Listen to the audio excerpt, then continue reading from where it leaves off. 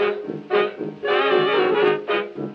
the hallowed hallways of Shed High School, from WSHDLP Eastport, this is Round the World with your host, Cracklin' Jane from Eastport, Maine.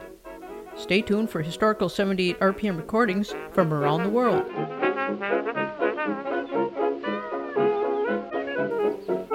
Oh, howdy folks. Don't mind me, I'm just relaxing here in the courtyard of the Round the World Castle. The drawbridge is undergoing some routine maintenance, so when Jim the mailman showed up earlier today, I had to go up in one of the towers and let down my hair so he could climb up and deliver the usual sack of listener letters. And I thought maybe today I'd just read a few interesting items from the latest newspaper he also happened to bring. So let me give these epistles a quick perusal, and in the meantime we'll have a 1952 listen to K-Star and the Lancers singing Fool, Fool, Fool. Fool,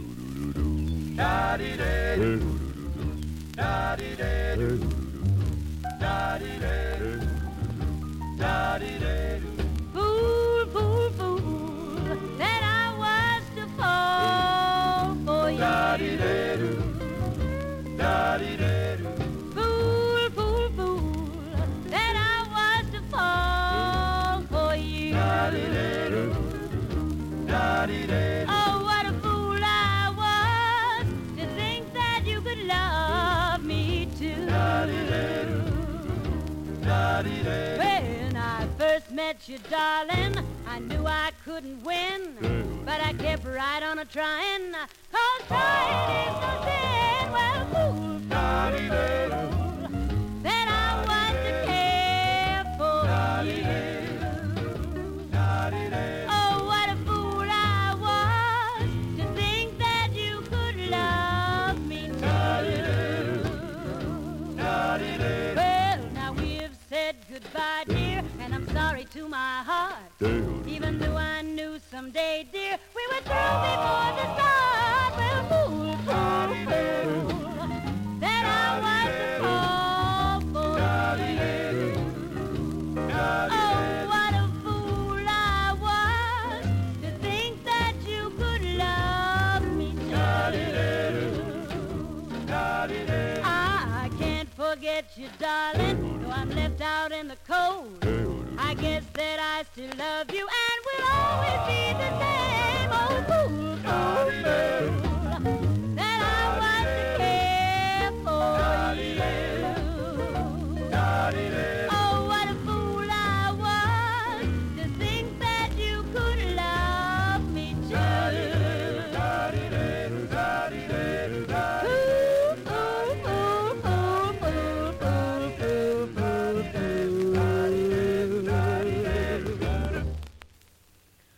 That was K-Star and the Lancers from 1952.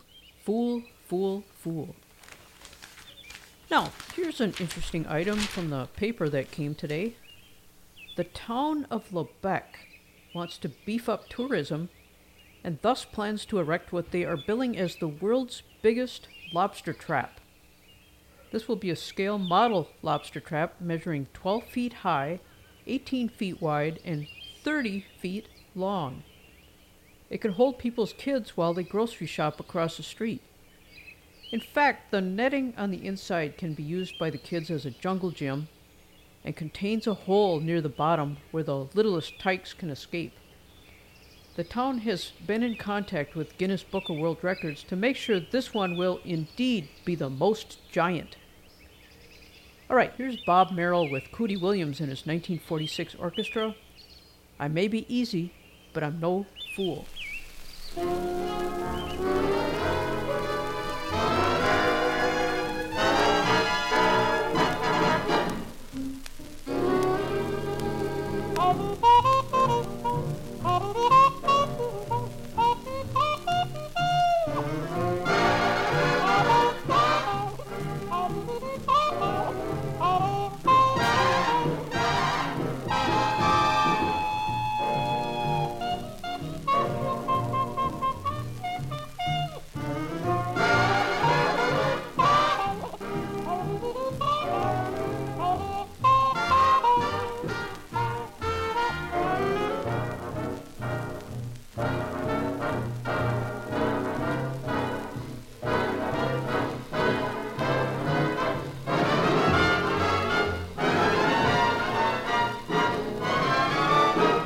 said you loved me, you see, you took my heart from me, handled me like a tool. Baby, I may be easy, but I'm no fool.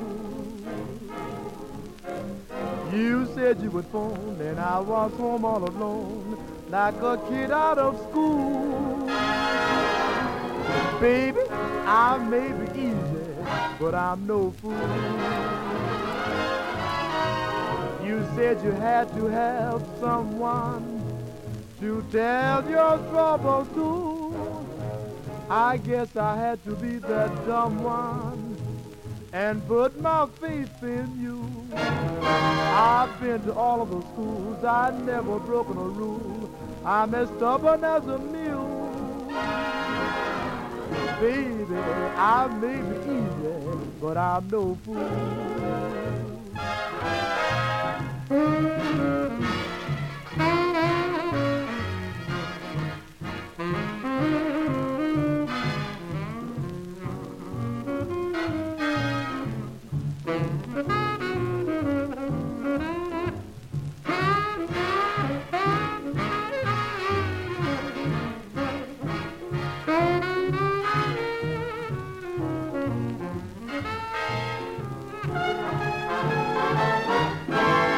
I've been to all of the schools, I've never broken a rule. I'm as stubborn as a mule.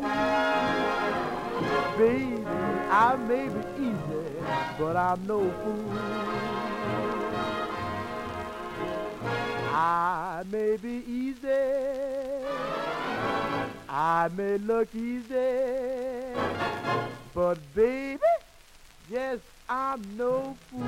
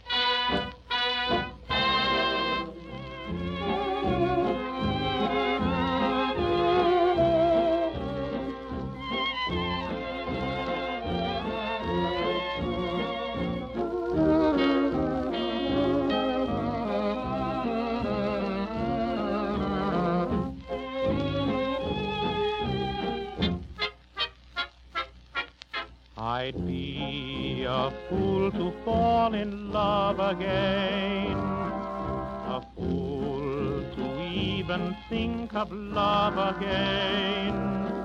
Though the start is bright as a May Day, and your heart is right in its heyday, at the end that heart is dull with pain. If love should ever sing to me again, I would know the raven dressed up as a dove, and if it tried to woo me, then I know just what would happen to me. I'd be a fool again.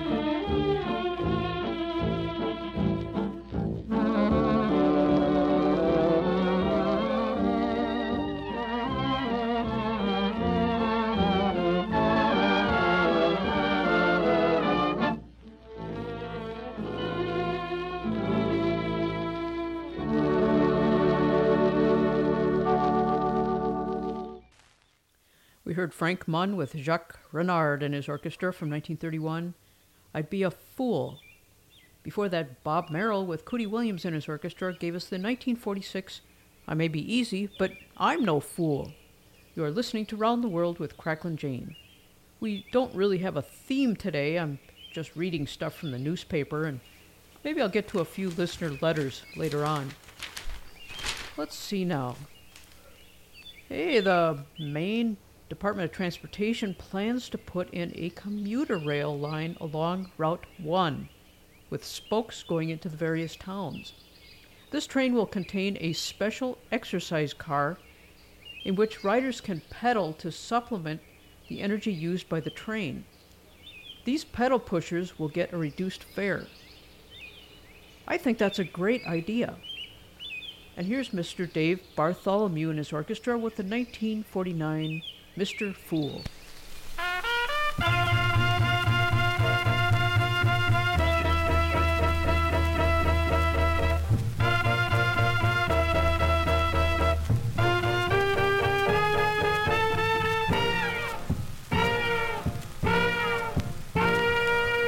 Yes, they call me Mr. Fool, 'cause I act just like a clown. Yes, they call me Mr. Fool, 'cause I act just like a clown. Please forgive them, 'cause they don't know what I'm putting down. Yes, the men don't like me, 'cause I don't have much to say. Yes, the men don't like me, 'cause I don't have much to say. 'Cause when they're not around, I drive their gal blues away.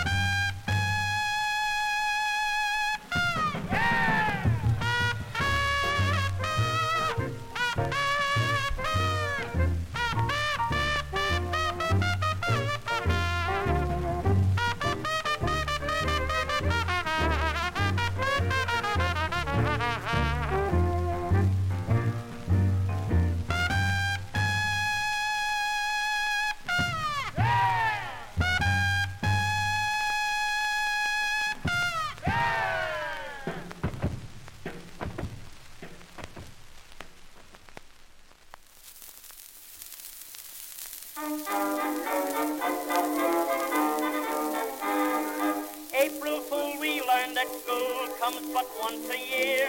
Most everyone has lots of fun each time that day draws near. Now you can fool some folks sometime, Abe Lincoln used to say, but I will never forget the words I heard my daddy say. Oh, you can't fool an old horsefly. Oh, you can't fool an old horsefly. Now a fish can't weigh you with his scales. You know that monkeys carry tails. You cannot wear a railroad tie. You can't fool an old horsefly. A girl who lived in Hackensack got married very young. Now she's divorced, for she found out that she was badly stung. She's going to marry a widower, and says no one can stop her. If a grass widow marries a grass widower, will their children be grasshoppers? Oh, you can't fool an old horsefly. Oh, you can't fool an old horsefly. On Dad's coat, Ma found a big blonde hair. Ma's hair is black, and the maid's is fair. Dad said he got it in the barber's chair. You can't fool an old horsefly. guy's wife, Sal, was a pretty gal, the town folks used to tell. Young Doc Brown kept calling round. They said that don't look well. An apple a day keeps the doctor away, a real good friend told Cy. Cy sent him a peck and said, by heck, I guess that'll hold that guy. Oh, you can't fool an old horsefly. Oh, you can't fool an old horsefly. Do the little honeybees make beeswax? How does it feel to sit on income tax? You can stand and at the same time lie. You can't fool an old horsefly. Dr. Small, he used to call on sick folks every day. He fell in love with a Mrs. Dove, a married woman gay. One night he fell into a well. We heard him loudly groan. I should have tended to the sick and let the well alone. Oh, you can't fool an old horsefly. Oh, you can't fool an old horsefly. Now Jack and Jill went up the hill. They took their little pail to fill. But what they found's a secret still. You can't fool an old horsefly. A farmer spilled a can of milk upon a knitting ball. A Maltese cat drank up the milk and ate the wool and all. Soon after that, the Maltese cat had kittens, and I swan each one of her 6 kittens had a little sweater on. Oh, you can't fool an old horsefly. Oh, you can't fool an old horsefly. Now a bee won't hurt you when he's buzzing round, but glory hallelujah when the bee sits down. If you bob your hair, you gotta wash your neck, so you can't fool an old horsefly.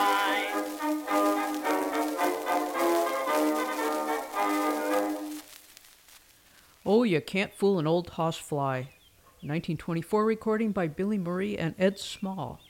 This was preceded by Mr. Fool, featuring Dave Bartholomew and his 1949 orchestra. We're relaxing today in the courtyard with the newspaper that just came this afternoon. I see a new all-you-can-eat buffet restaurant will be opening soon. The Invasive Green Crab Palace. Patrons can belly up to enjoy green crabs 50 different ways, including green crab mac and cheese, green crab jello with shredded cabbage, green crab American chop suey, and save some room for garlic green crab ice cream and green crab flambe, all for one low price. And now the 1944 5 Redcaps are here with a stern warning. Don't fool with me.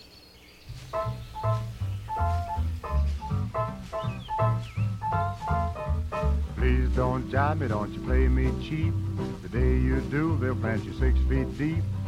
Don't fool with me, don't fool with me. If you love me like you say you do, you won't have me, a dozen others too. Don't fool with me, don't fool with me.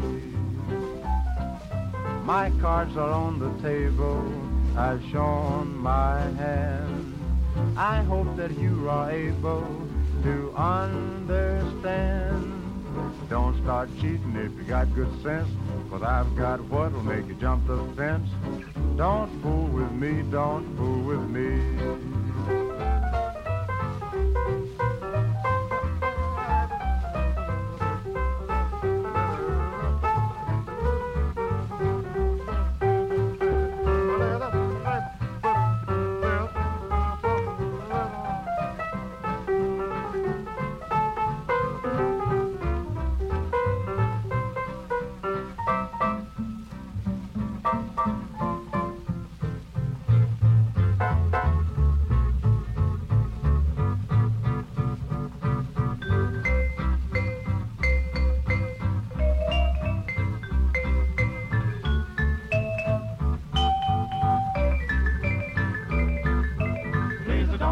Don't you play me cheap. If you do, Boy, they'll plant you 6 feet deep.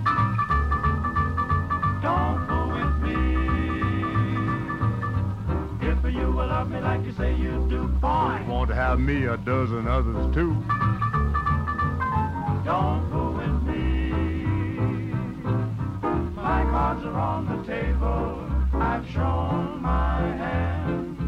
I hope that you are able to understand. Don't start cheating if you got good sense. 'Cause I've got what'll make you jump the fence. Don't fool with me. Don't fool with me. Don't fool with me.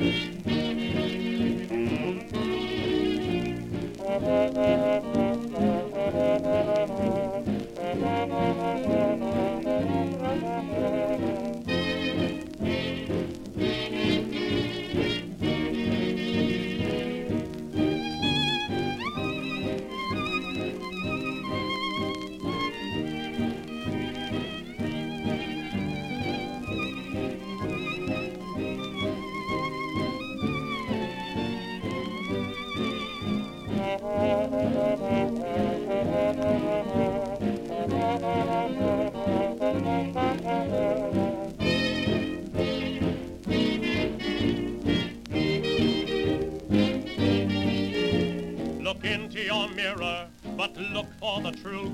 It's trying to tell you you're wasting your youth.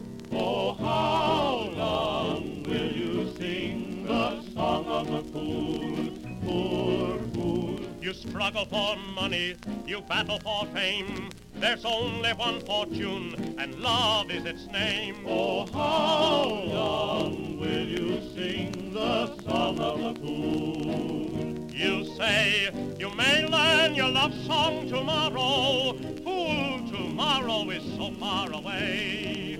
All the gold you can beg, steal, or borrow won't buy one yesterday.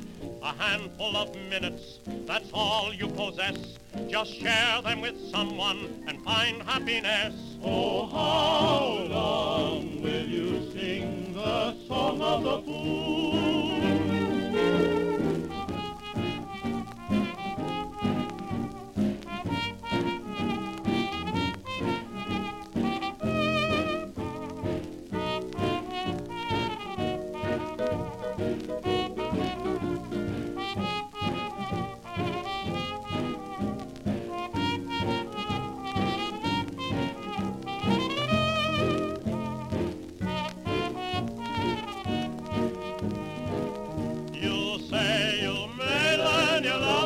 Tomorrow, fool, tomorrow is so far away. All the gold you can beg, steal, or borrow won't buy one yesterday.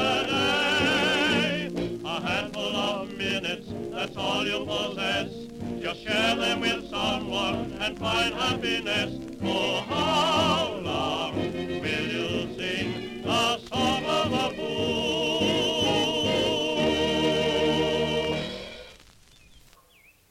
Ben Selvin and his 1930 orchestra with The Song of the Fool. Before that, Don't Fool With Me, in a 1944 recording by the Five Redcaps. You are listening to WSHDLP Eastport. We're in the courtyard of the Round the World Castle, relaxing with the paper and reading through the sack of listener letters brought in by Jim the Mailman. Now, here's an intriguing story from the newspaper. Did you see this? This past winter, some scallop fishermen stumbled over an old shipwreck somewhere on the bottom of the Bay of Fundy. Once brought to the surface, it was discovered to contain a cargo of men's polished wingtip shoes in various sizes, widths, and shades of black and brown. A salvage sale will take place this summer, so keep your eyes peeled. In the meantime, the Ink Spots have some good 1941 advice. Keep cool, fool.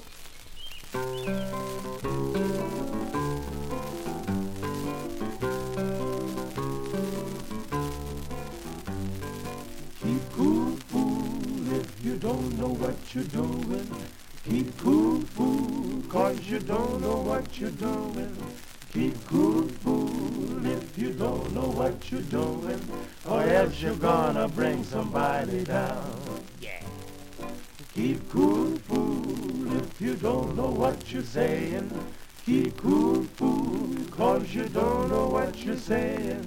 Keep cool, fool, if you don't know what you're saying, or else you're gonna bring somebody down. And get twice. You find it better to be big than small. Think it twice. Once, twice. Being nice. And just like Humpty Dumpty on a wall. Hey! You're on a wall. Keep cool, fool, if you don't want any trouble. Keep cool, fool, or your troubles will go double. Keep cool, fool, don't you blow up like a bubble, or else you're gonna bring somebody down. Yeah. Keep cool. Oh, keep cool, fooler. Keep cool. And don't break the ruler.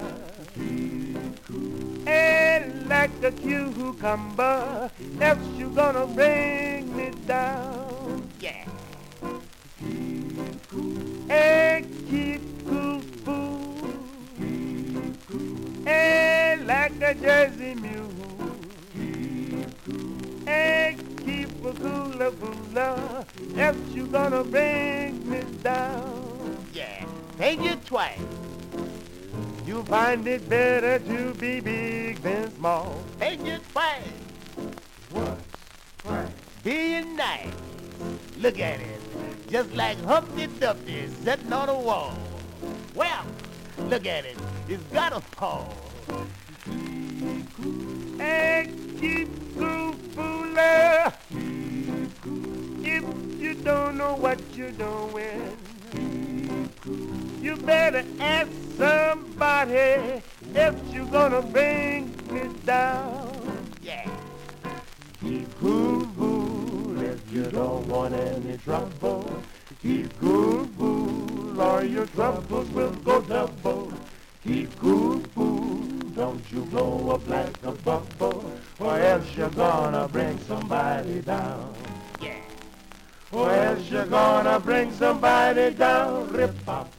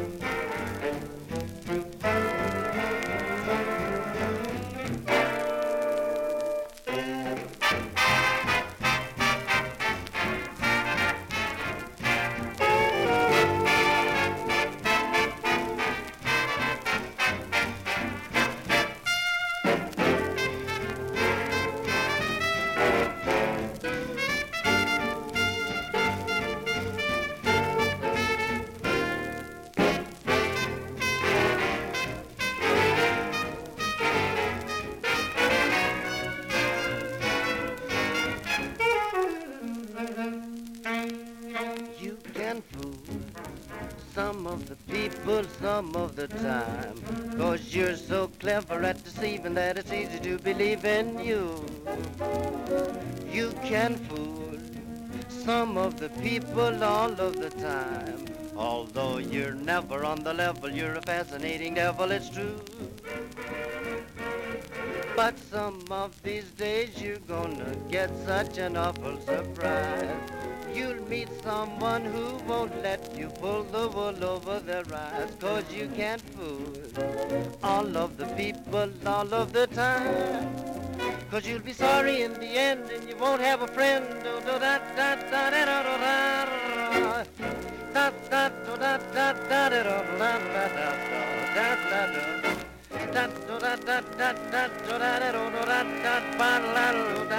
Oh, sorry in the end, won't have a friend, 1999.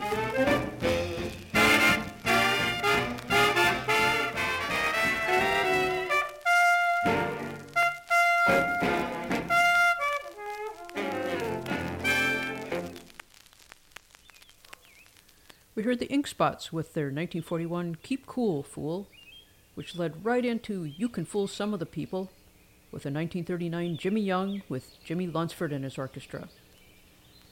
I'm going to put down the paper for a minute and read a few of the listener letters that arrived today. Dear Cracklin' Jane, I just want to write to tell you that ever since I started putting my hands on the radio whenever Round the World is playing on WSHDLP Eastport, my acne has cleared up and a missing tooth has grown back in. I would like to encourage all your listeners to avail themselves of this completely free, no obligation service. Signed, On Solid Food once again.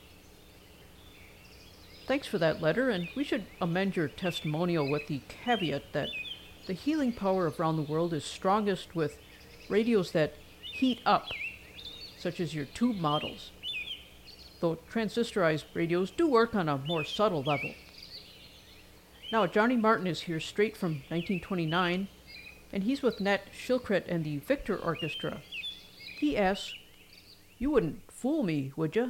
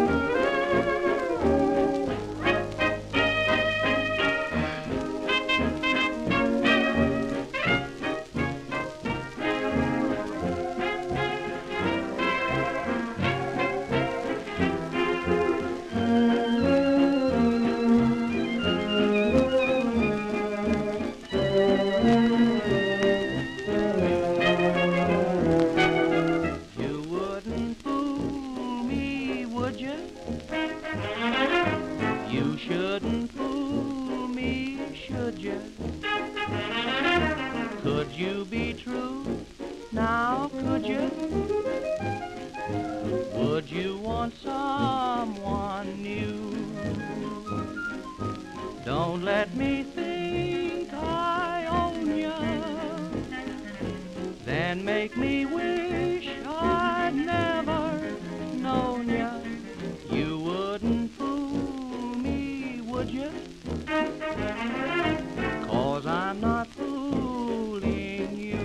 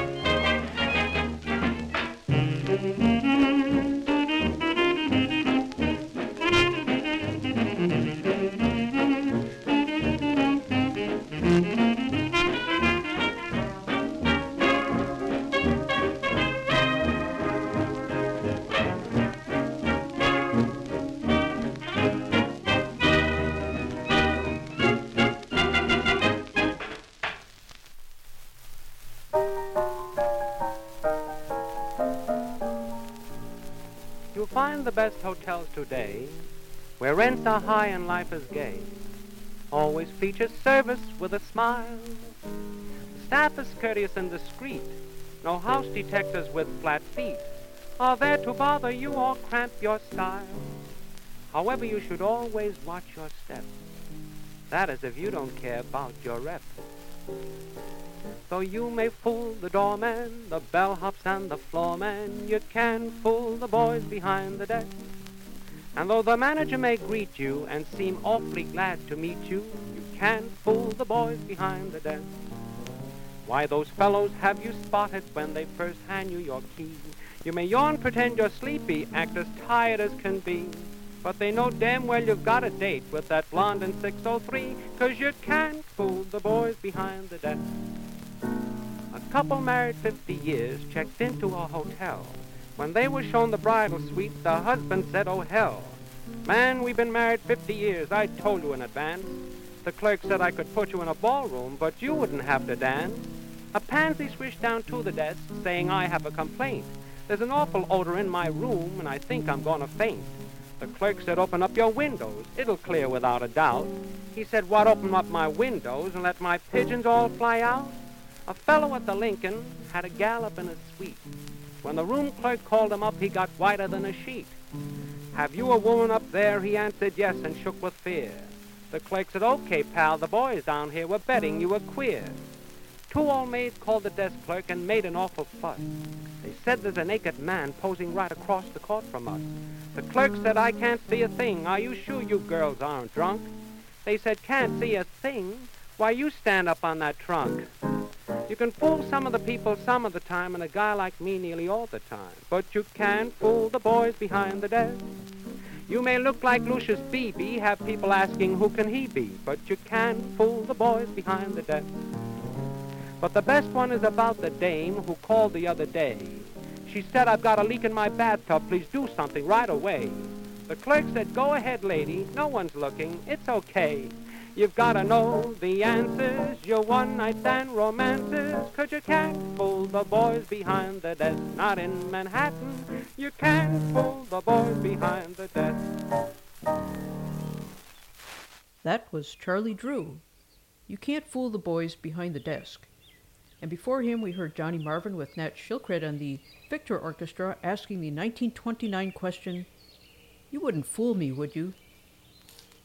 All right, let's grab another letter from the mailbag.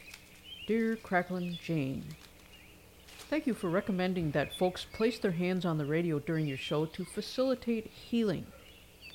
I have no health issues, but find that when I put my hands on the radio, the reception comes in way better. Signed, Human Antenna. Yes, the letter writer is correct. Touching the radio does increase its antenna length because the human body can act as an antenna, thus boosting the signal. It's perfectly safe to try this at home. And now Frank Sinatra makes the 1940 observation that fools rush in where angels fear to tread. He's assisted here by Tommy Dorsey and his orchestra.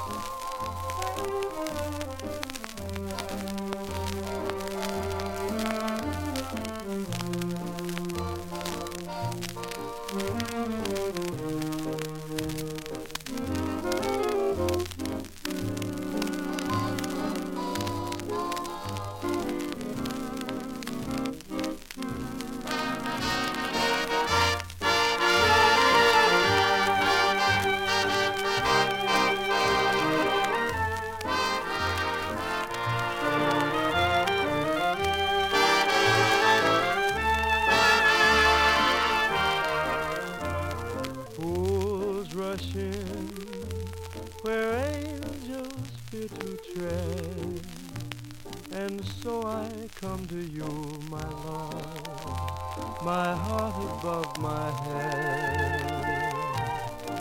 Though I see the danger there,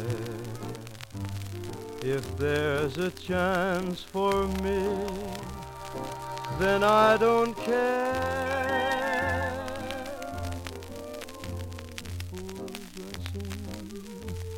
Where wise men never go, but wise men never fall in love. So how are they to know? When we met, I felt my life begin. So open up your heart and let this fool rush in.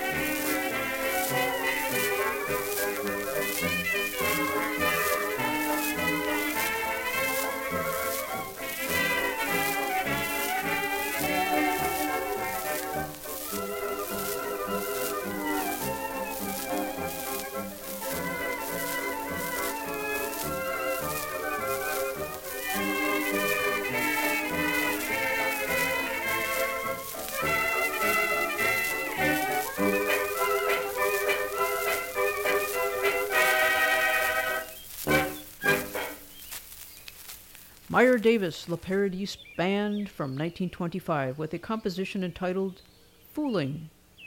This was preceded by Frank Sinatra with Tommy Dorsey and his orchestra. Fools rush in where angels fear to tread. Some wisdom from 1940. All right, let's take another look at the newspaper. I see the Government Bureau of Household Appliances has been hard at work.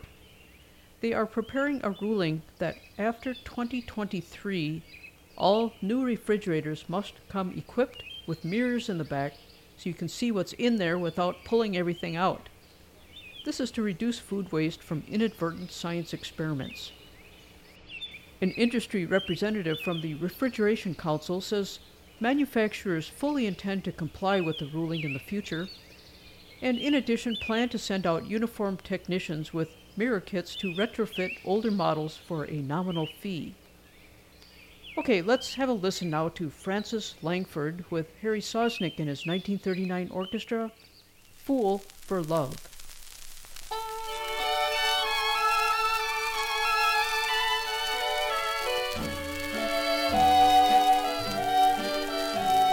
Fool for love, always a fool for love. I lose and then love but to lose again. If I could find a love that isn't blind, that knows some peace of mind, how happy I could be. Oh, here's my heart, broken and torn apart, but it will mend, live to be thrilled again. I know someday someone will care for me, then I'll no longer be fool for love.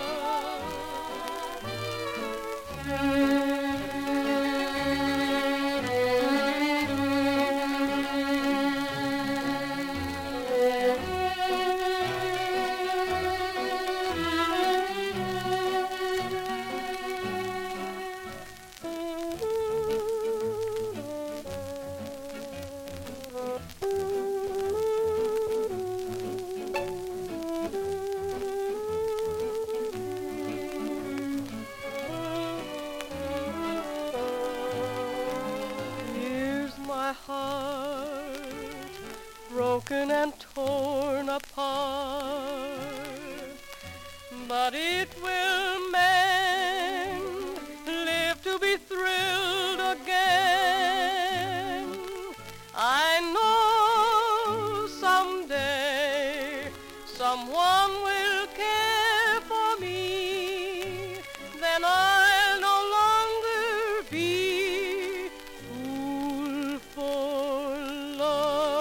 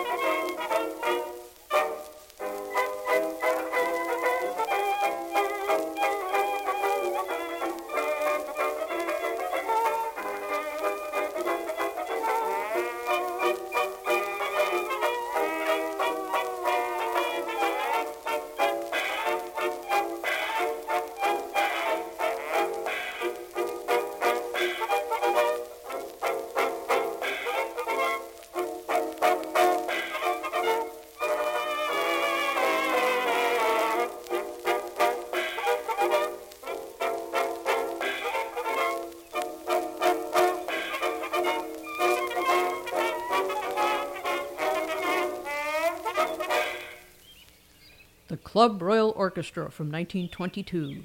That was Dancing Fool. Before that, Frances Langford was a 1939 Fool for Love. She was backed up by Harry Sosnick and his orchestra. Okay, so we're getting to the back of the newspaper now. Let's see if there's anything noteworthy in the personals. How about this?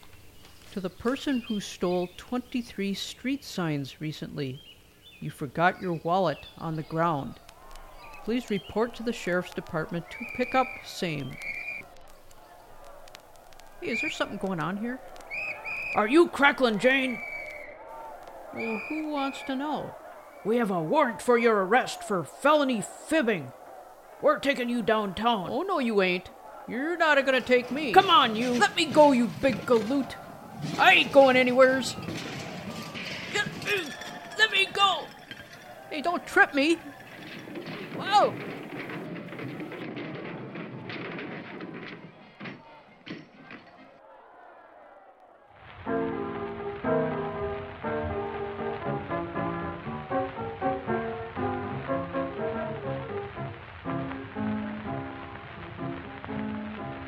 Now in a flat near me lives a he and she, and I always hear them quarrel.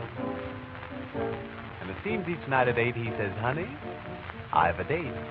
And now she is rebelling, because last night I heard her yelling.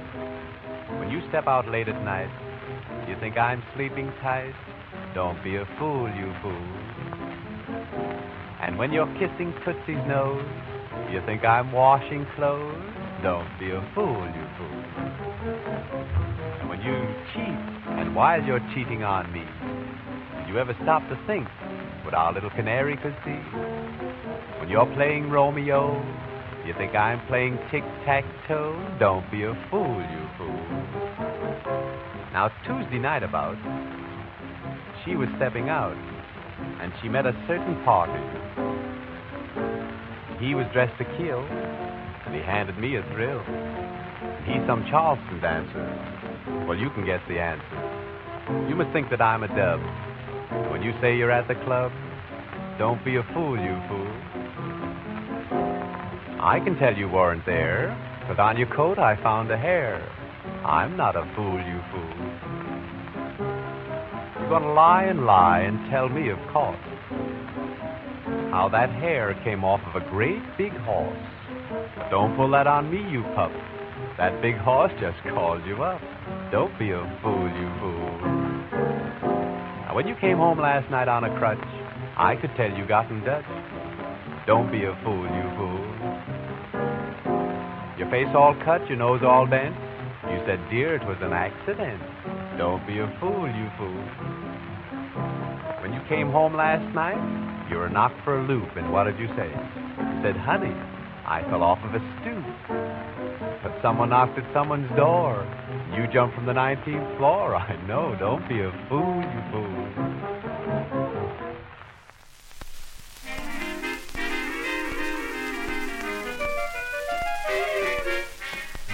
Frankie Masters and his orchestra present Holy Smoke. Can't you take a joke?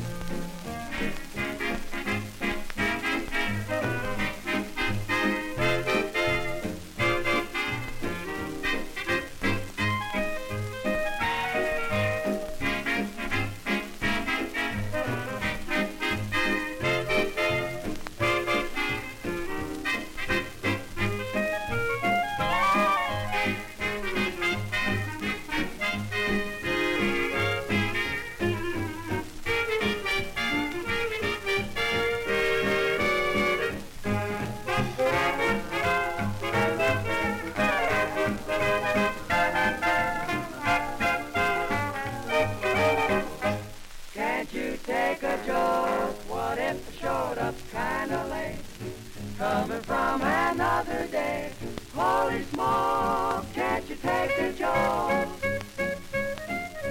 That was no lipstick on my tie, that was only cherry pie. Holy smoke, can't you take a joke? That if you wrote to Beatrice Fairfax asking her what to do, that if you only gave her the bare facts, she'd say I love you. Honey, I didn't tell those lies. must have been two other guys. Holy smoke, can't you take a joke?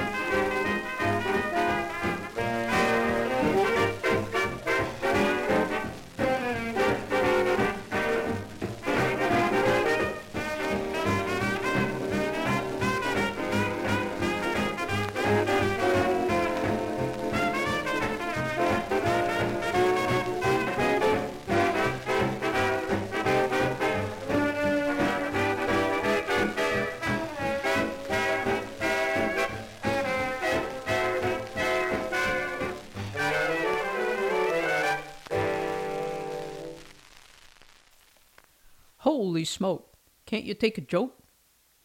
We heard Frankie Masters and his orchestra featuring the Masters Voices, that recording straight from 1939. And before that, Whispering Jack Smith gave us the 1926 Don't Be a Fool, You Fool. And this wraps up the musical portion of Round the World today. Since there's no jail in our town, the sheriff locked me up in the world's biggest lobster trap. Fortunately, since I'm small of stature, I was able to wriggle out of the escape hatch at the bottom. You're listening to WSHDLP Eastport. This is Round the World with Cracklin' Jane. And speaking of felonious fibs, we have next a 1948 episode of the Phil Harris Alice Faye Show, in which Remley wants to borrow Phil's family. So let's listen.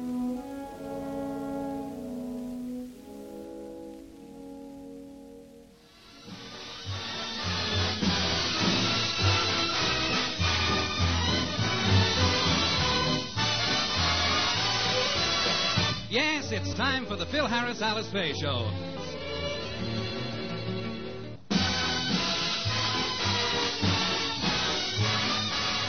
And now, the Phil Harris Alice Faye Show, written by Ray Singer and Dick Chevrolet, with Mary Boland, Elliott Lewis, Walter Tetley, Walter Scharf in his music, and starring Alice Faye and Phil Harris.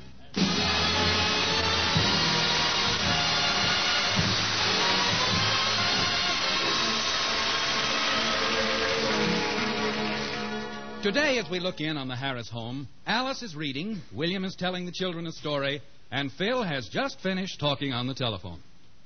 Who was that on the phone, Phil? Oh, it was Frankie. He's coming over to see us about something. He wants us to do him a favor. Frankie wants another favor from us? Uh-oh. Come on, Alice. Let's hide our piggy bank. I'll hide my money first. I'll hide my annuities. And I'll hide the silverware so he can't... Oh, stop it. What's the matter with you guys? What makes you think he's coming over to borrow money? Well, Philip, he's borrowed from all of us. I've kept track of every penny he owes us, and so far it amounts to $803.22. Well, he put the bite on me for $500 of that. And he got to me for $300. He tapped Phyllis and me for a quick $3. Well, that's only $803. Who loaned him the 22? Willie! Well, you went overboard, didn't you, kid? Gee whiz, you just let it fly like that. Yes, sir, just reckless, aren't you? Let me ask you something. You loaned them all of 22 cents? Well, he got me in a moment of weakness. I'm afraid I'll never see my 22 cents again. Why don't you hire Jerry Giesler and sue him?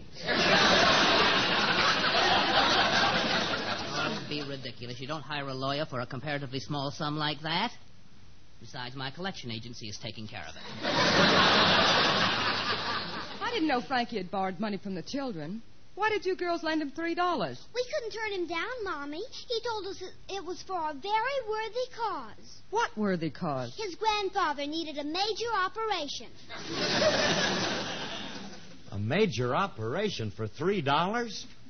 Did Uncle Frankie tell you what they operated on his grandfather for? They removed a brass rail that was pressing against the bottom of his foot.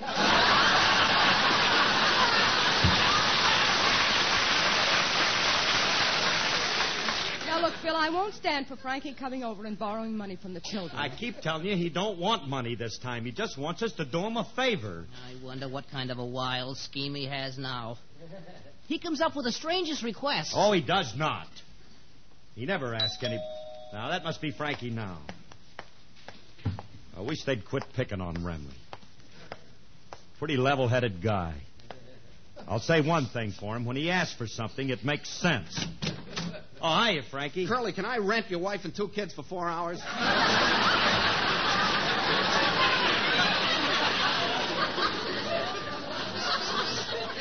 Can you rent my wife and... He must be on one of them send gags. Oh, look, Curly, I'm in a spot and I gotta have a family quick. If you just lend me Alice and the kids, I'll pay you well. Frankie. Hmm? Franklin. What's the matter? What a horrible request. You want me to rent Alice and my children for money? You don't go around selling members of your family. It's unheard of, and I... Say, would you be interested in Willie at a bargain rate? Curly, please, all I want is Alice and the children. Now, do I get them or don't I? Answer yes or no. Remley, before I answer that, I'd like to ask one question. Go ahead. Why do you want to borrow my wife and children? Well, you got a lot of nerve prying into my affair. You're not going to tell me? Then I won't even listen to you. All right, I'll tell you. My Aunt Harriet is flying in from Honolulu today, and I got to make an impression on her, or I'll never inherit all that dough she's got. Wait a minute now. Ain't that the aunt who disowned you when she found out you were a musician? She thought you were wild and irresistible? Or responsible? That's the one. But a friend of mine who didn't want to see me lose the inheritance wrote to her and told her that I'd settled down, changed jobs, got married, and had a few children. Remley. Your friend never should have written a pack of lies like that just so you could inherit the money. That's a terrible thing to do. I know. I hated myself after I wrote that letter. Now, Curly, can I have Alice and the kids as my family? Auntie's just stopping over for 4 hours. I won't lend my family for any unhanded thing like that. But, Curly, I'm not doing this entirely for myself. You see, Aunt Harriet said if she didn't leave her money to me, she'd leave it all to help bring back Prohibition. Remley, I'm not lending Alice and the children to... Will 4 hours be long enough?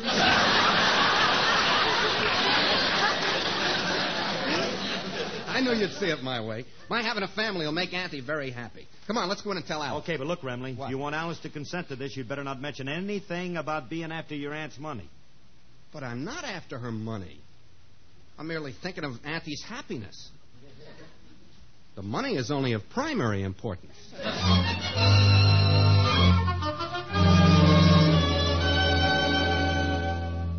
So you see, Alice, that's why I told Aunt Harriet I had a wife and children.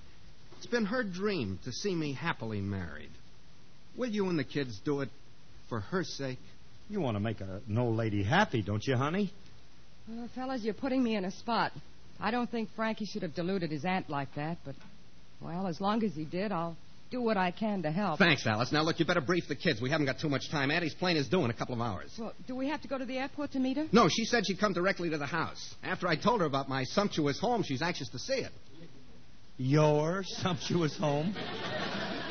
That room you live in is so small it only has 2 walls. Well, I'll admit it's not much, but it's all I have. Where else could I tell her to come? Say, Frankie, I've got an idea. Why don't you send a radiogram to your aunt's plane and tell her you've moved? Give her this address and tell her this is your home. Alice, that's a wonderful idea. Sending her a radiogram telling her I live here. How'd you ever think of that? Oh, it's nothing, Frankie, nothing. But wait a minute. You think she'll get the radiogram in time? Yeah, she ought to. I sent it to her last night.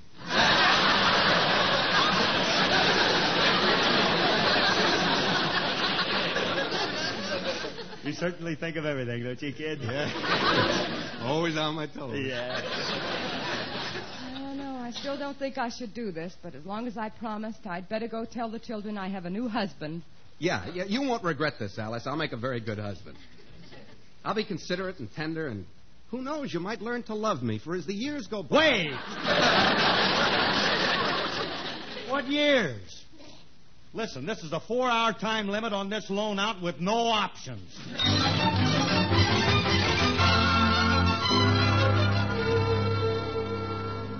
Well, is everybody all set to greet Aunt Harriet? She should be here any minute now. I'm all ready, and I've briefed the children. Good. Kids, you sure you know what to do? Yes, Papa. Papa? Who told you to call me that? I did. I ain't gonna let him call you Daddy. Oh, Curly, you're still here, huh? Might be hard to explain you to Auntie. Maybe you better run along. Get a room at the Y or something. I'm staying right here. But, Curly, if Aunt Harriet asks who you are, what am I going to tell her? We could tell her he's my father.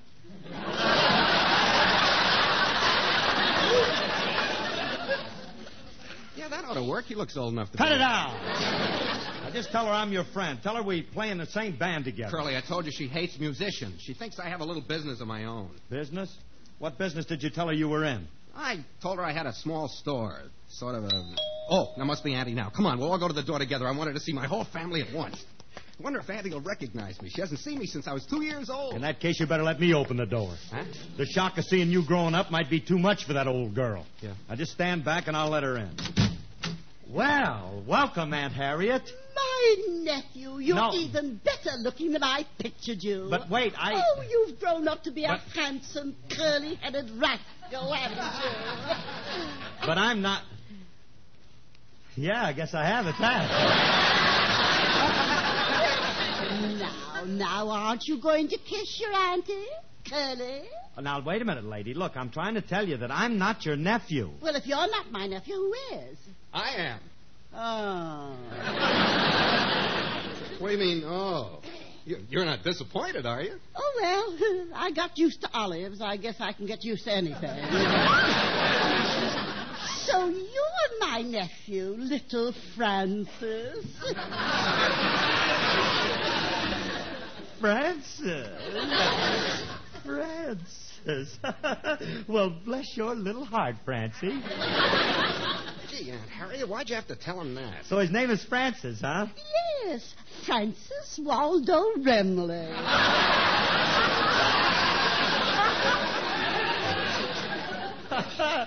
Waldo. This gets worse as it goes along. Francis Waldo Remley. That sounds almost as bad as Spangler Arlington Brew. Francis, you're being rude. You haven't introduced me to your wife. Oh, I'm sorry. Aunt Harriet, this is my wife, Alice. How do you do, my dear? Oh, hello, Aunt Harriet. I'm very happy to know you. Why, you're very attractive, Alice. How come a pretty girl like you married Francis? Well, there was a shortage during the war, and I had to take what I could get. Thanks a lot, dear. Don't stand in the doorway, Aunt Harriet. Come on in. Auntie, I'd like you to meet my children. This is Phyllis, and this is little Alice. Oh, what adorable darlings. How are you, children? We're fine, thank you. We're all right, but, Aunt Harriet. Yes, child? What time do you explode? What makes you think I'm going to explode? Papa said you were loaded.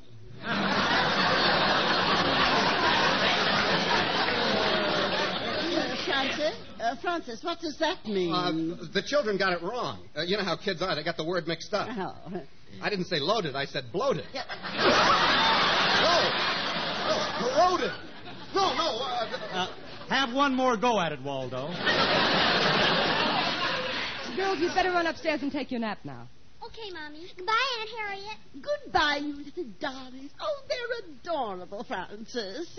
Take after me. By the way, Francis, you haven't introduced me to this charming young man. Oh, this is a friend of mine, Phil Harris. Oh, this is the man that you wrote me about. Oh, he told you about me, huh? Oh, yes. He said you're the man who does a radio program for the company he owns.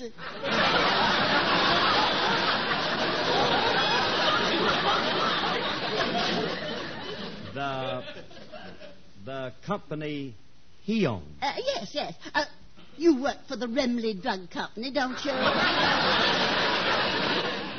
The Remley Drug Company? Yes, I think his slogan is so clever. You can depend on any product that bears the name Remley. No, that's Rexall. Rexall? I changed the name, Auntie. It was too ostentatious having my name on all the stores.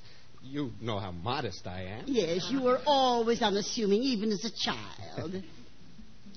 Yes. Say, Andy, did Waldo tell you about his 10,000 independent druggists? Oh, yes, but you have the figures wrong, Mr. Harris. It's not 10,000. It's 400,000. Isn't it, Francis? Well, it was.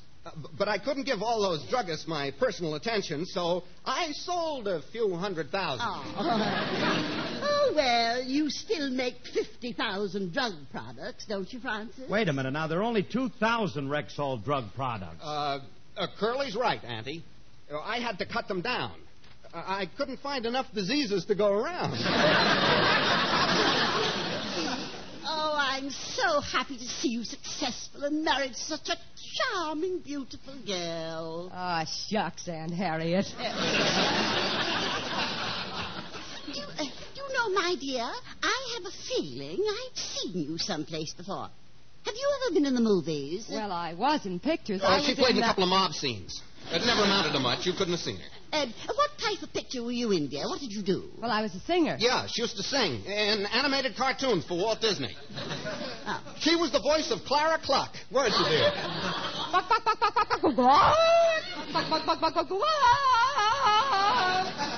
Oh, how clever. Would you do me a favor? Would you mind singing something for me, Clara? Alice? Well, I'd like to, but I'm not prepared. I haven't had my feed yet. Honey, if Auntie wants you to sing, sing. Frankie, I can't sing like that. I'm no chicken. Never mind your age.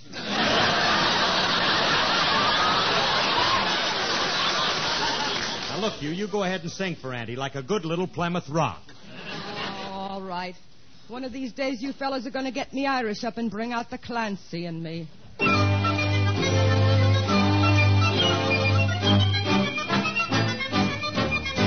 Now, Clancy was a peaceful man, if you know what I mean. The cops picked up the pieces after Clancy left the scene. He never looked for trouble, that's a fact you can assume. But nevertheless, when trouble would press, Clancy lowered the boom. Oh, that Clancy, oh, that Clancy. Whenever they got his Irish out, Clancy lowered the boom. Boom, boom, boom, boom, boom, boom, boom. Now, O'Leary was a fighting man. They all knew he was tough. He strutted round the neighborhood, a-shooting off his guff. He picked a fight with Clancy, then and there he sealed his doom.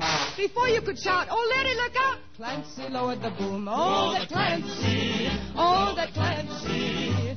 Whenever they got his Irish up, Clancy lowered the boom, boom, boom, boom, boom, boom, boom. Now Mulrooney walked into the bar and ordered up a round. He left his drink to telephone, and Clancy drank it down. Mulrooney said, "Who drunk me drink? I'll lay him in his tomb." Before you could pat the top of your hat, Clancy lowered the boom. Oh, the Clancy, oh, the Clancy. Whenever they got his Irish up, Clancy lowered the boom, boom, boom, boom, boom, boom, boom, boom. Now the neighbors all turned out for care to grade his wedding night. McDougal said, "Let's have some fun. I think we'll start a fight." He wrecked the hall and kissed the bride and pulverized the groom. Then quick as a wink, before you could think, Clancy lowered the boom. Oh, that Clancy, oh, that Clancy. Whenever they got his Irish up, Clancy lowered the boom, boom, boom, boom, boom, boom, boom, boom. Clancy lowered the boom in the back of his hand.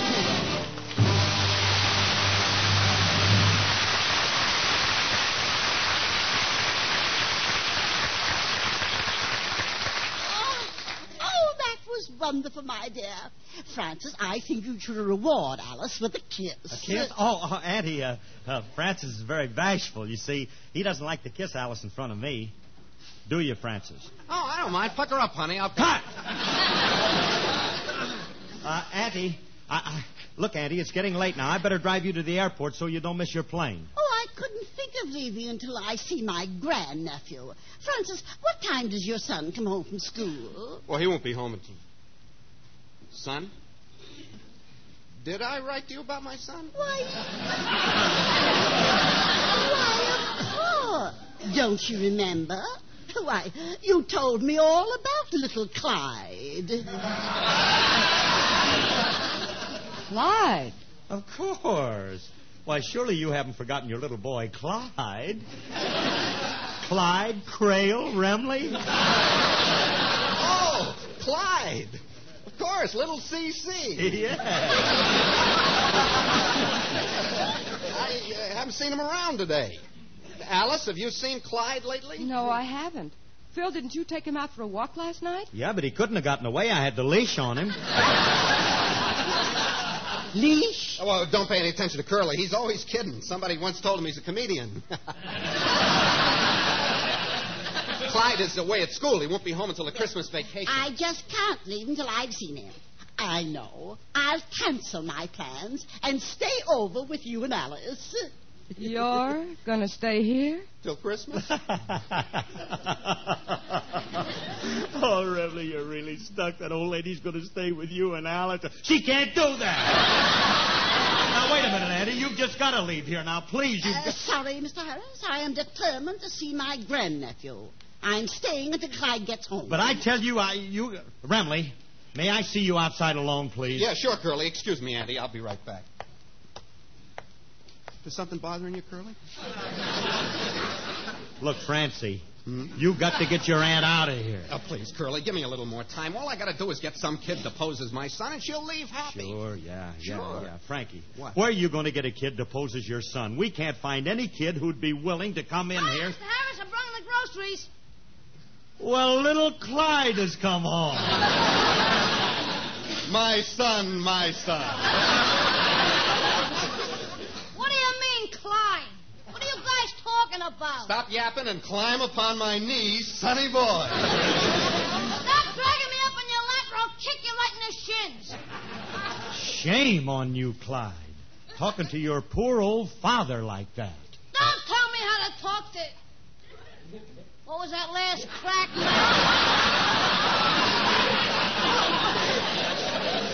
Now, Julius, I have news for you. I'm going to become your father. Oh, Mother, how could you do this to me?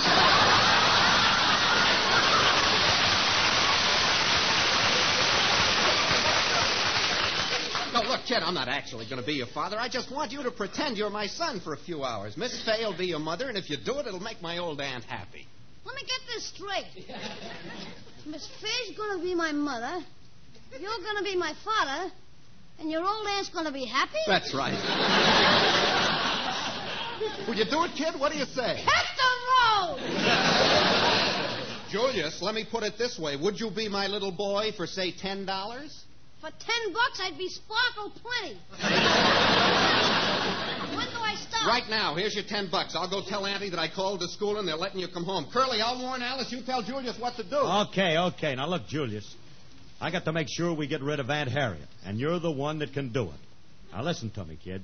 If I were to slip you another $10, could you be nasty to Auntie?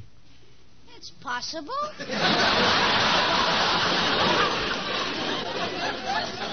Of course, for $20, I could be obnoxious. And for $25, I could be positively revolting. Here's 30. Just be your natural self.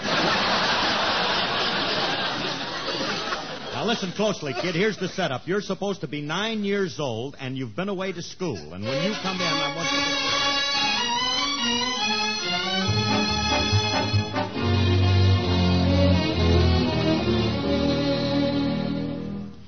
Francis, what time do you expect little Clyde home? Curly went to pick him up. They should be here any minute now.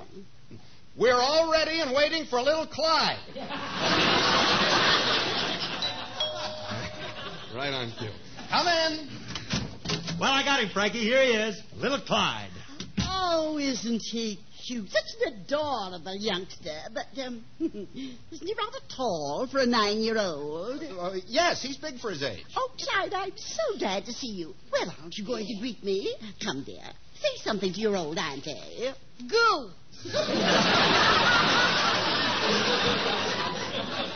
He's 9, and all he says is goo. He's stupid for his age, too. Well, don't stand stand there, Clyde. Come over here and give your auntie a great big kiss. I don't want it. Oh, I forgot. Of course, you just came home. Go over and kiss your father first. I don't want it. Well, then, go over and kiss your mother. Now you're talking like right over. Stand back! Take one step and I'll break your little leg. Yes. Mr. Harris, don't you dare talk that sweet little child that way. Come here, Clyde. Sit on my lap. Up. See Daisy. Up. See Daisy. Stop bouncing me on those bony knees.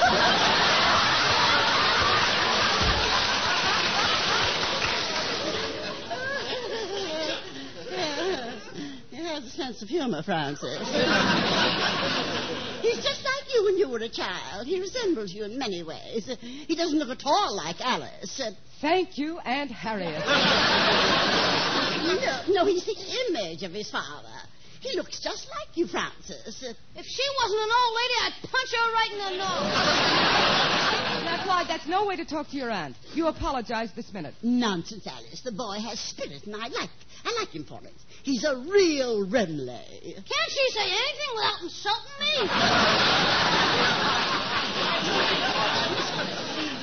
I'm glad you like Clyde, because when you leave me your money, it will eventually go to Clyde. Why, eventually, Francis. You know, I've been thinking, with all the money you make in your drugstores, you won't need any of mine. So I'm going to change my will and leave everything to little Clyde. But, Aunt Harriet, you can't do that. I made up my mind, Francis. Well, I'd better get going or I miss my plane. But supposing something goes wrong and I lose all my drugstores, where will I get money? Well, in that case, you'll just have to wait until Clyde blows up. Blows up? Yes. He's the one who's loaded now.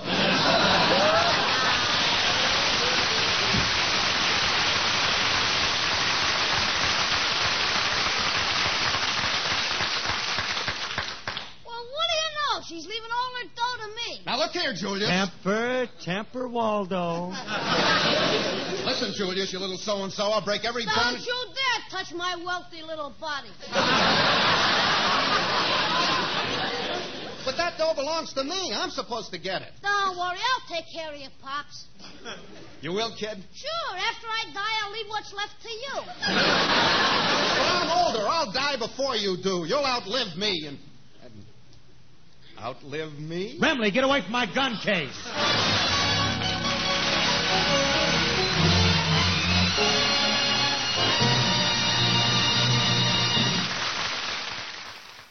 You are listening to WSHDLP Eastport.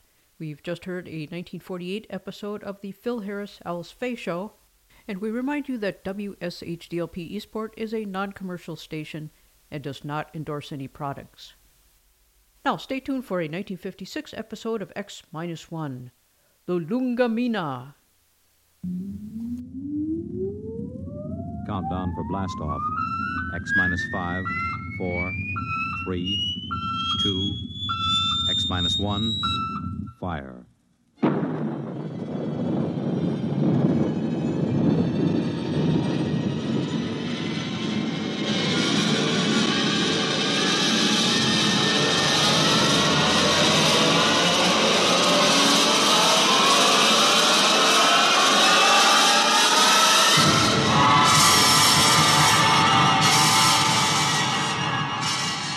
From the far horizons of the unknown come transcribed tales of new dimensions in time and space. These are stories of the future, adventures in which you'll live in a million, could be years, on 1,000 maybe worlds. The National Broadcasting Company, in cooperation with Galaxy Science Fiction Magazine, presents X minus 1.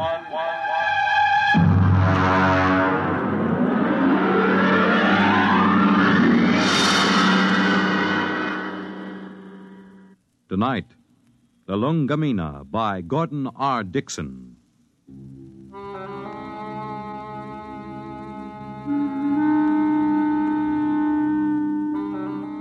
Blame Clay Harbank, if you like, for what happened at Station 563. Or blame Bill Peterborough, the one we called the Kid. I blame no one. I'm a Dorsai man. That means I was brought up on one of those tiny planets a million light years from nowhere. Being a Dorsai man is quite a responsibility. We are a very polite people. We have to be. Because when we get angry, we fight to the death.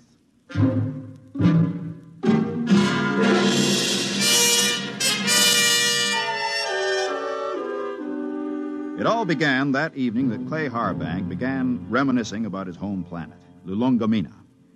We were sitting around the recreation room of 563. There was a card game going on in one corner. Lulungamina. The very name sounds like music, doesn't it, Mort? You know me, Clay. I'm a Dorsai man. I've been in the Dorsai planets. I've seen them all knocking around this universe for 35 years. But when it comes to sheer beauty, Lulungamina. How long since you've been home, Clay? Home? 20 years, Mort. 20 stinking, miserable years. Well, that'll be over soon. Another 10 days. You gonna miss old 563? Miss this godforsaken little asteroid? Not for a minute. We'll miss your ugly face around here. At least I will. I'm gonna miss your gloomy Dorsai puss, too. Mort, why don't you get out of it?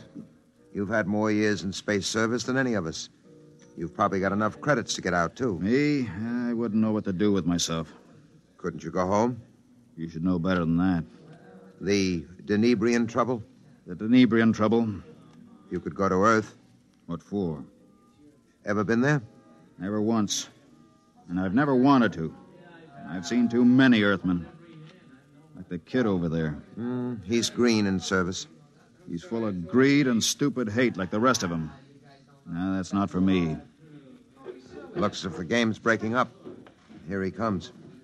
Well, if it isn't the big gambler from the windy planet. What's its name? Lulungamina. Yeah. How's the piggy bank coming, Dad? The piggy's a gentleman, kid. He never overeats, so he won't ever get indigestion. Sour grapes. You see this wad of credits? 500. How long you have to work for 500 credits, Dad? How many trips you have to make around this asteroid? How much closer to falling your grave you have to come? You look as if you made a killing. I always make a killing. I'm a natural-born gambler. And I don't just talk about it like some. I think I'll go out and take a turn around the station, Mort. Fine, I'll go with you. It's, stuffy in here. Don't bother. I'd rather be alone. Big shot. Knocked around the planets for 35 years. Used to have a reputation as the hottest gambler in the systems. Comes from the most beautiful planet in the universe. Bull. Why don't you lay off him? Kid, let me give you a piece of sound advice. Go ahead. Lay off Clay Harbank. He's been around the systems a lot longer than you have. He may not be any chicken, but he's a tough baby when the situation calls for it. You trying to scare me, Mort? I thought you Dorsai guys were smarter than that. I'm beginning... No, look, kid. No, look. No offense, Morty. I mean, I wasn't trying to insult the Dorsai people or anything. I got to go do a flight check. I'll see you.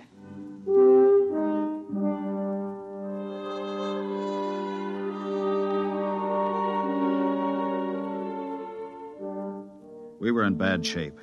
The 20 of us at Frontier Station 563 on the very edge of the human area had gone sour. Half the men had applications for transfer in already. But I told the kid about Clay being tough. Well, that was a bluff to keep him off. Nobody knew better than I did that Clay was burned out inside like a used-up rocket. I put on a spacesuit and went out to join him. Oh, hi, Mort. Hi. Beautiful night, huh? Nice. Back on Lulungamina, on a night like this, the rakish flowers open up, and you can hear them singing. There are 6 moons, and every one of them is like a yellow lantern. My mom and Dad and I used to live on the edge of a lotus pool. Here I go talking about home again. Figures. A guy who's been saving up for 10 years to get home is bound to start thinking about it when the time comes. I wish you could come with me, Mort. Clay, tell me something. Yes? Do you ever get the urge to gamble again? Do I get the urge to gamble? Mort, you ever watch a man who's been on PON for a while? When he's broken the habit, you can't get him near the stuff. He despises it. And yet, the same man is liable to go back on with no provocation. Well, That's the way it is when you've gambled all your life. I figured. Maybe that's why I keep talking about home. Every time I hear the kid flipping those cards in the recreation room, I start talking about home. Have you noticed? I've noticed. But this time I'm going to make it, Mort. I tried 3 times before. This time I've got the dough, and I know I'm going to make it. I think you will, Clay. You know what did it? No.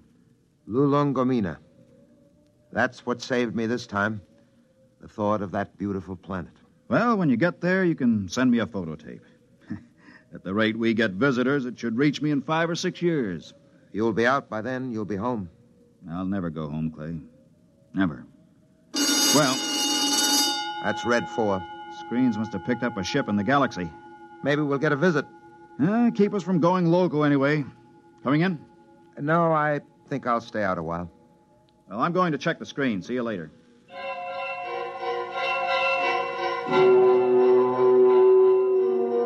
Red 4 meant simply that a ship was entering the galaxy. The chances of it touching down on 563 were pretty remote, unless it happened to need a clearance for Earth or Mars. The screen was black by the time I got there, but the kid was filing a report. Oh, hiya, Mort. Hey, what's a Hixabrod like? Why? We're having one for a visitor. You don't say. I just came in over the receiver. What'll he be like? A Hixabrod? Stiff as a poker, proud as Lucifer, honest as sunlight, and tied as a camel on his way through the eye of a needle. What do they look like? Oh, they're kind of humanoid, but they have a deadpan face that never changes, like a mask. Well, they're a little scary, I hear. Oh, that's the green skin and the scales. Also, they run about 8 feet tall. I wouldn't tangle with one if I were you. Back on Denebria once, I saw a Hixabrod rip a man to ribbons with its claws. Why? The man made the mistake of insulting Hixa. That's one of the twin planets they come from. Pretty touchy, aren't they? Not really. They're a very level-headed race. You know the Hixabrod reputation, don't you? No, you didn't hear much about them on Earth. Well, they're the first and only mercenary political arbitrators in the known universe. A Hixabrod can be hired, but he's absolutely incapable of being influenced or bribed. He tells the cold truth and nothing but the cold truth. And, brother, when a Hixabrod tells you the truth, it's plenty cold. It really lets you have it, huh? They're a small race and very much in demand. If some kind of political dispute comes up from planetary to inter-alien, both sides hire a Hixabrod to represent them. That way they know the other side is being completely honest. Oh, that's very interesting, you know. Very interesting.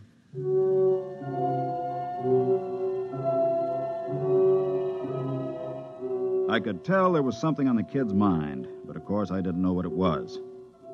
Most of the talk in the recreation room that night centered around the arrival of the Hixabrod.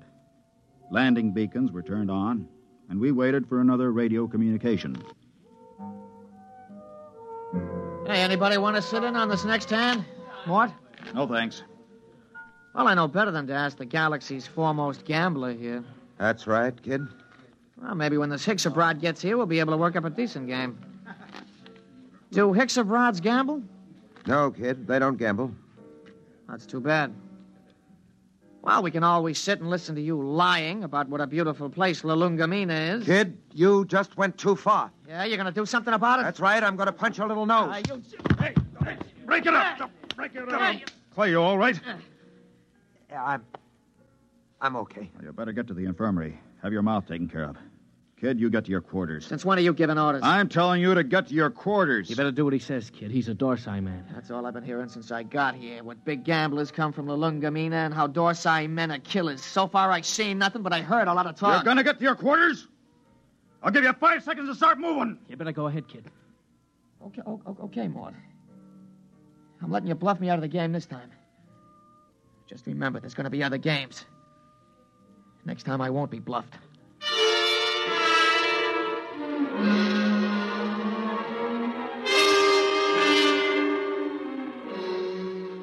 He left the recreation room. I felt a slight and not unpleasant shiver run down between my shoulder blades, and my eyes were still hot. I'd almost lost my control that time, and my senses told me I'd better be careful. For the next 3 days, the tension of 563 was almost unbearable. Clay Harbank seemed to age 20 years after the kid knocked him down. Now hear this, all personnel. Now hear this, all personnel. A ship is approaching for flight check. A ship is approaching for flight check. Report to Central. Report to Central. Well, this is it, Clay. We're getting the Hicks abroad. Seems almost like home having a Hicks abroad with us. They're all over the Tarsian system, you know. You speak Hicks abroad? You have to on Lulungomina. Oh, I didn't know that. I picked it up during the third exploration. Long time ago, huh? We're not getting younger, Clay. Yeah. I found that out. Don't take it so big. He's just a punk kid. Sure. And I'm just a dumb old man. Forget it. That's touchdown. You ought to be here in a minute. Well, that does it. He's down. Look at that ship, huh? Let's go. You'll need some help with his baggage.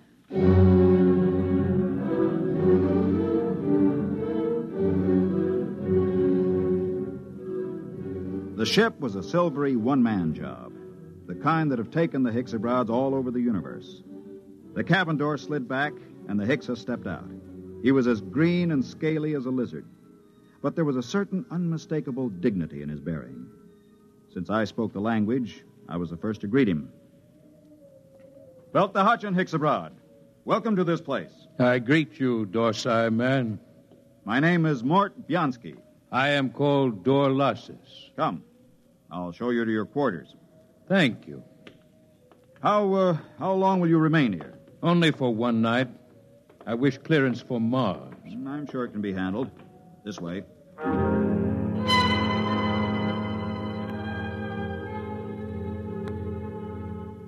I wondered how he knew I was a Dorsai man.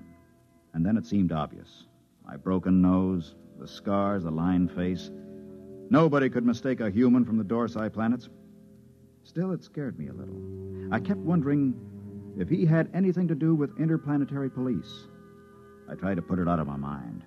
It was no use.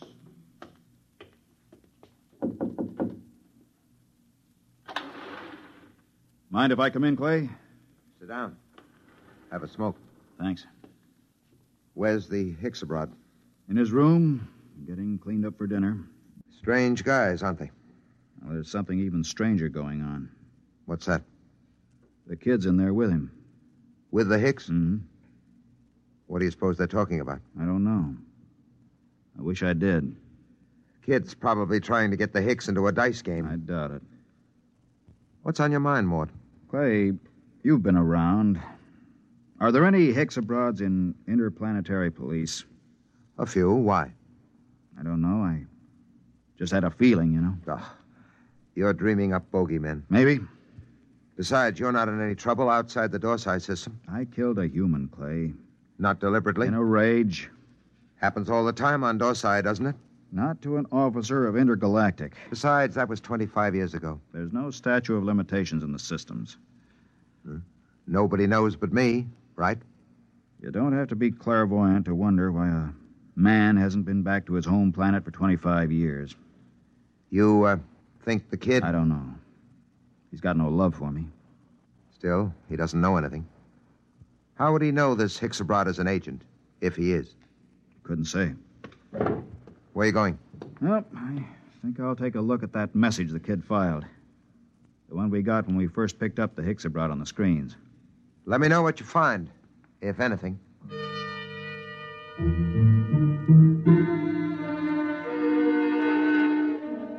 I walked through the empty corridors to the communication center.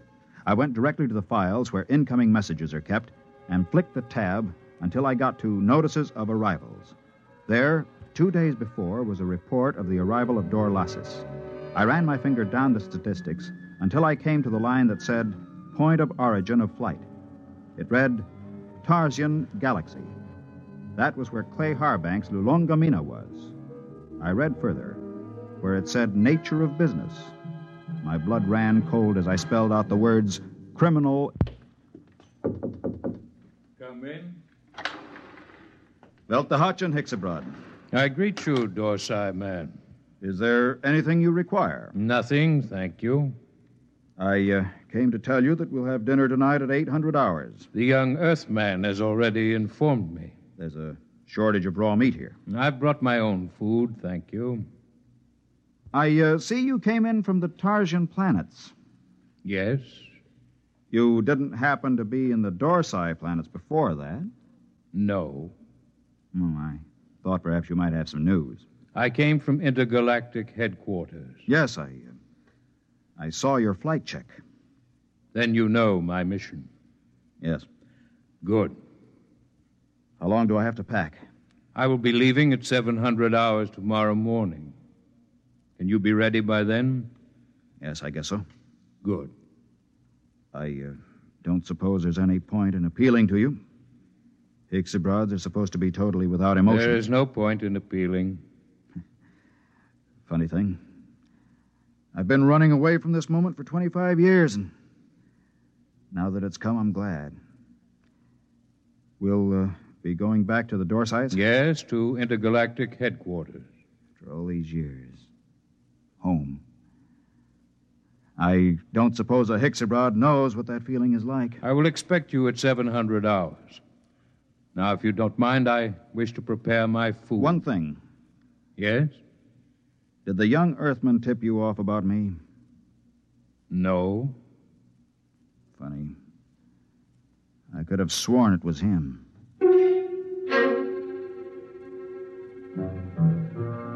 That was that. When a Hicksabroad tells you no, you can bet your life he isn't lying. I began to wonder how they located me. I began to wonder what he and the kid had talked about. I began to wonder a lot of things. Well? He's an agent for Intergalactic. Well, that doesn't prove he's after you? He is. How do you know? I just talked to him. Lord in heaven. It isn't so bad, really. Just think, I'll be going home. I'm going to kill that kid. Clay. I'm going to kill him. Clay, listen to me. The kid didn't turn me in. You said... I said he was talking to the Hicks. I just asked him, and the Hicks told me it wasn't the kid. They don't lie. So don't go blowing off. It's going to be hard. 10 days. It doesn't have to be 10 days. What do you mean? How many credits do you need to buy your way out? Another 500. Next payday. Don't wait. Don't wait? I have over 900 credits. I'll turn them over to you. Mort. Listen, I don't need them. You can pay off tomorrow and fly as far as the Tarsian chain with me and the Hicks. It's a very nice thing, Mort. Will you do it? I'll think about it. Let you know after dinner.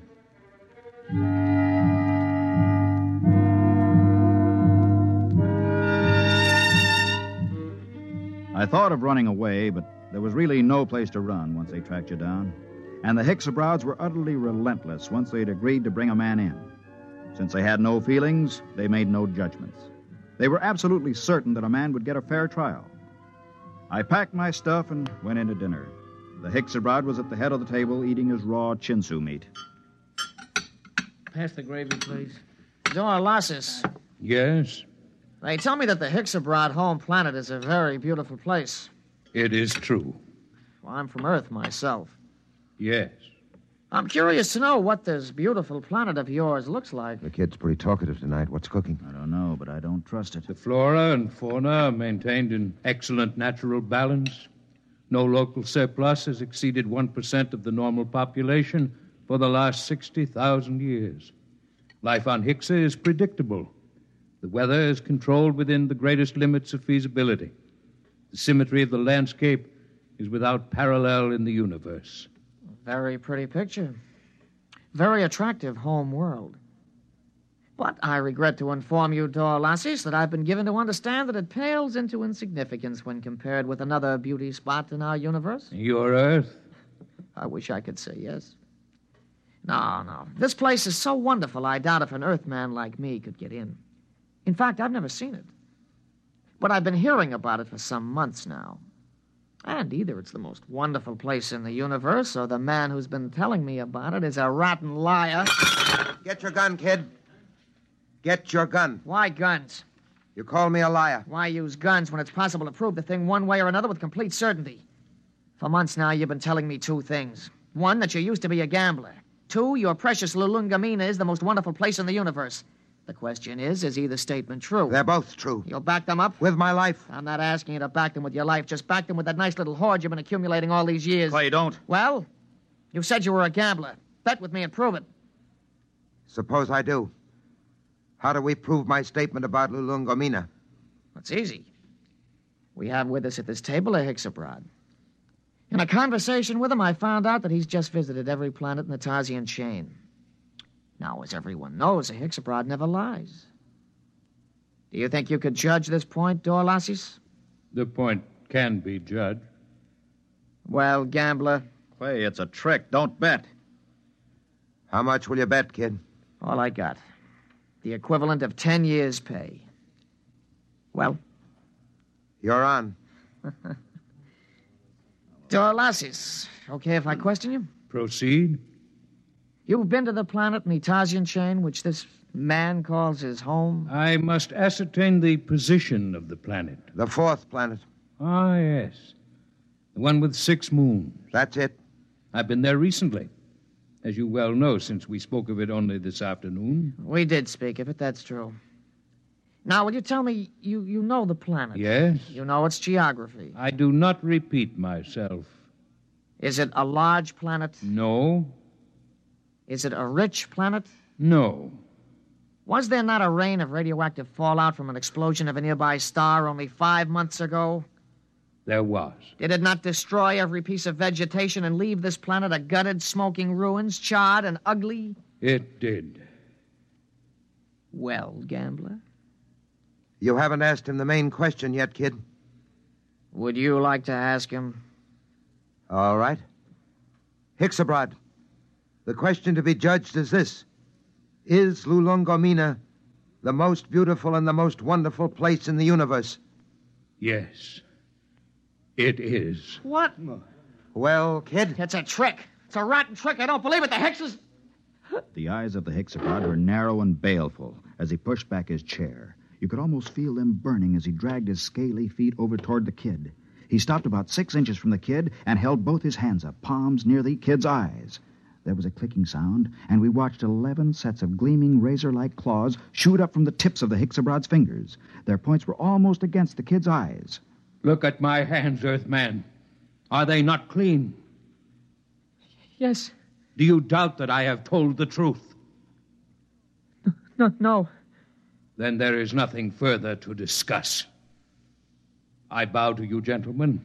I thank you for your hospitality. You will excuse me.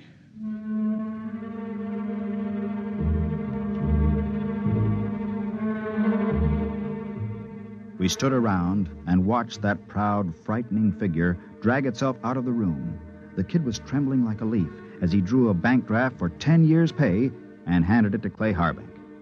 The next morning, Clay and I boarded the Hixabrod ship, and 4 days later, we touched down at the outer planet of the Tarsian chain.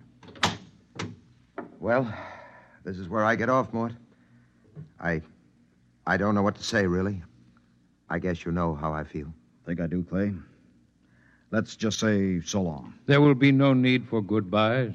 What? Both of you are leaving the ship here. But I thought I intend to return to intergalactic headquarters empty-handed. Empty-handed? But they'll question you. What will you tell them? The truth, of course. But you have told me nothing. But I assumed... I am not interested in your assumption. You asked me my mission. I told you it was a criminal investigation. You said you assumed you would go back with me, and I told you when my ship was departing. There is nothing more to be said. But surely you know... Mort, don't say anything. The Hixabrod deals only with facts, what is absolutely known. They're the most literal beings in the universe. Let it go at that. Goodbye, gentlemen. I am grateful for the pleasure of your company.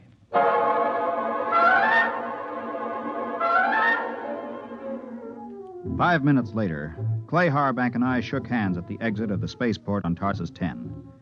But before we parted, there was one thing I had to know. Clay, one thing before you go. Yes? How did you know the Hixabrod would lie about Lulungomina? He didn't lie, Mort. The Hixabrod never lies. But Lulungomina... Mort, let me tell you something. Lulungomina is a word in use throughout the Tarsian planets. Actually, it's a Hixabrod word. It means home. All I did was ask the Hixabrod if home was beautiful. He simply said yes. And a Hixabrod, as everybody knows, doesn't lie.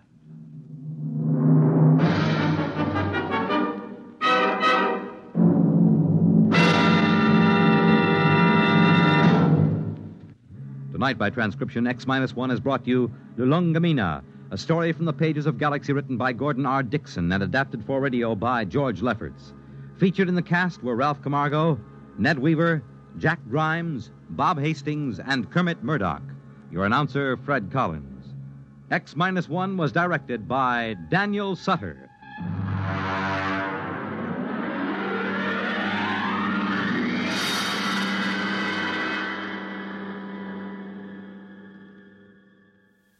You are listening to WSHDLP Eastport.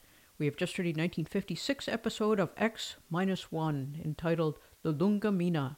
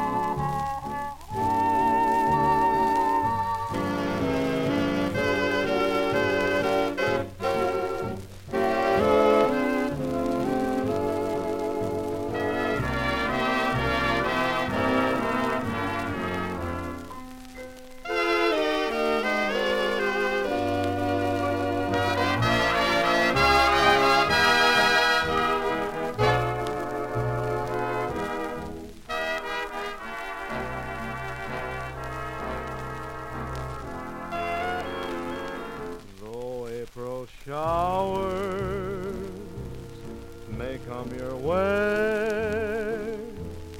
They bring the flowers that bloom in May. So if it's raining, have no regrets, because it isn't raining rain, you know. It's raining violets. And where you see clouds upon the hill, you soon will see crowds of daffodils. So keep on looking for a bluebird and listening for his song whenever April showers come along.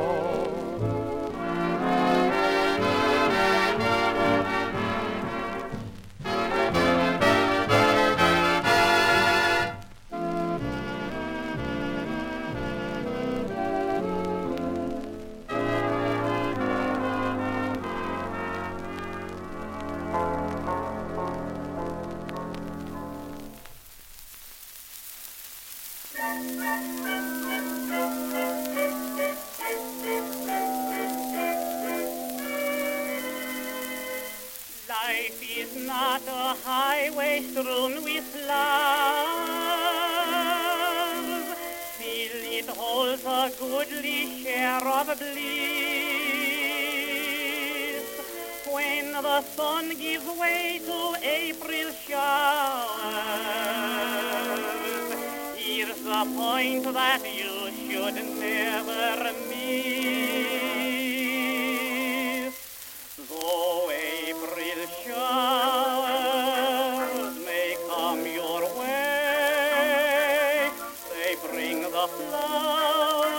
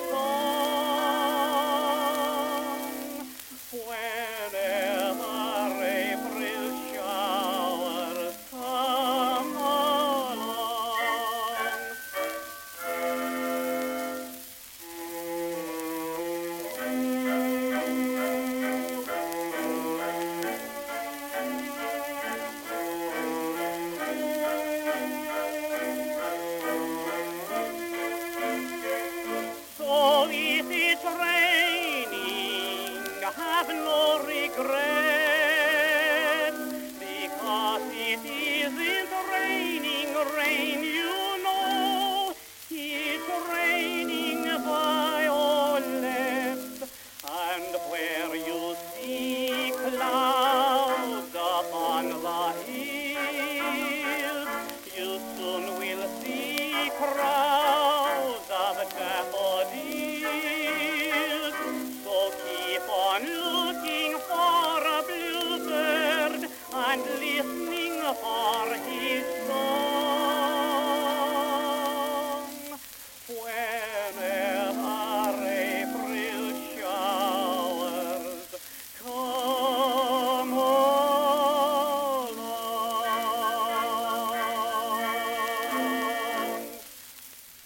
A double-header of April showers. That was Charles Harrison in 1922, and we started our bonus set with Ellen DeWitt with Jan Sabat and his orchestra in 1941. Thank you, dear friends. This concludes today's show. On behalf of Around the World staff of researchers, recording engineers, interns, and Victrola technicians, this is Cracklin' Jane. Thank you, and see you next week.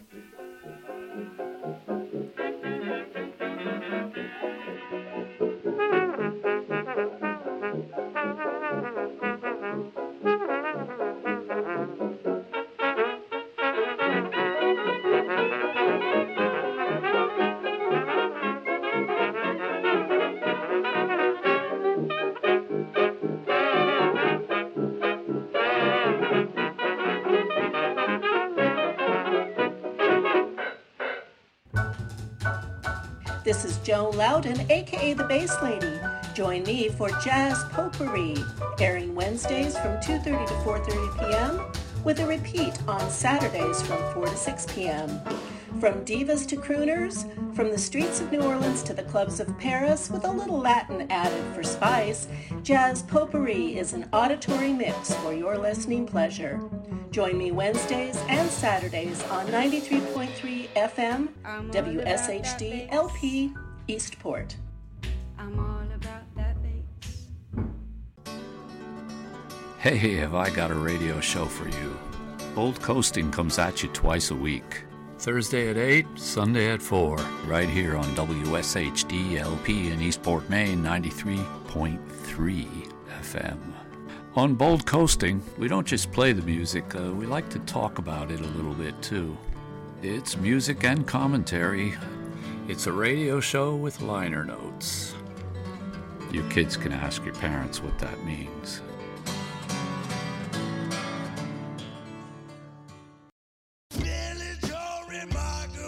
Mad Pad. Mad Pad. Tune in every Saturday night at 7 and again on Tuesdays at 8 for Philly Joe Remarkable's Mad Pad right here on WSHD LP, Eastport, Maine, 93.3 on your FM dial. Man, dig this crazy pad. Man, it's a mad pad.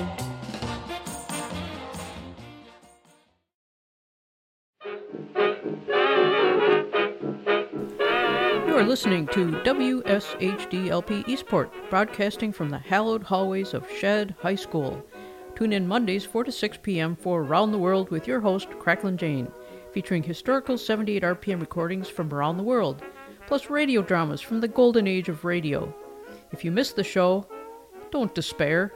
There's a repeat broadcast on Fridays, 6 to 8 p.m., and if you miss that, just go to www.cracklinjane.com and download or stream the show at your leisure.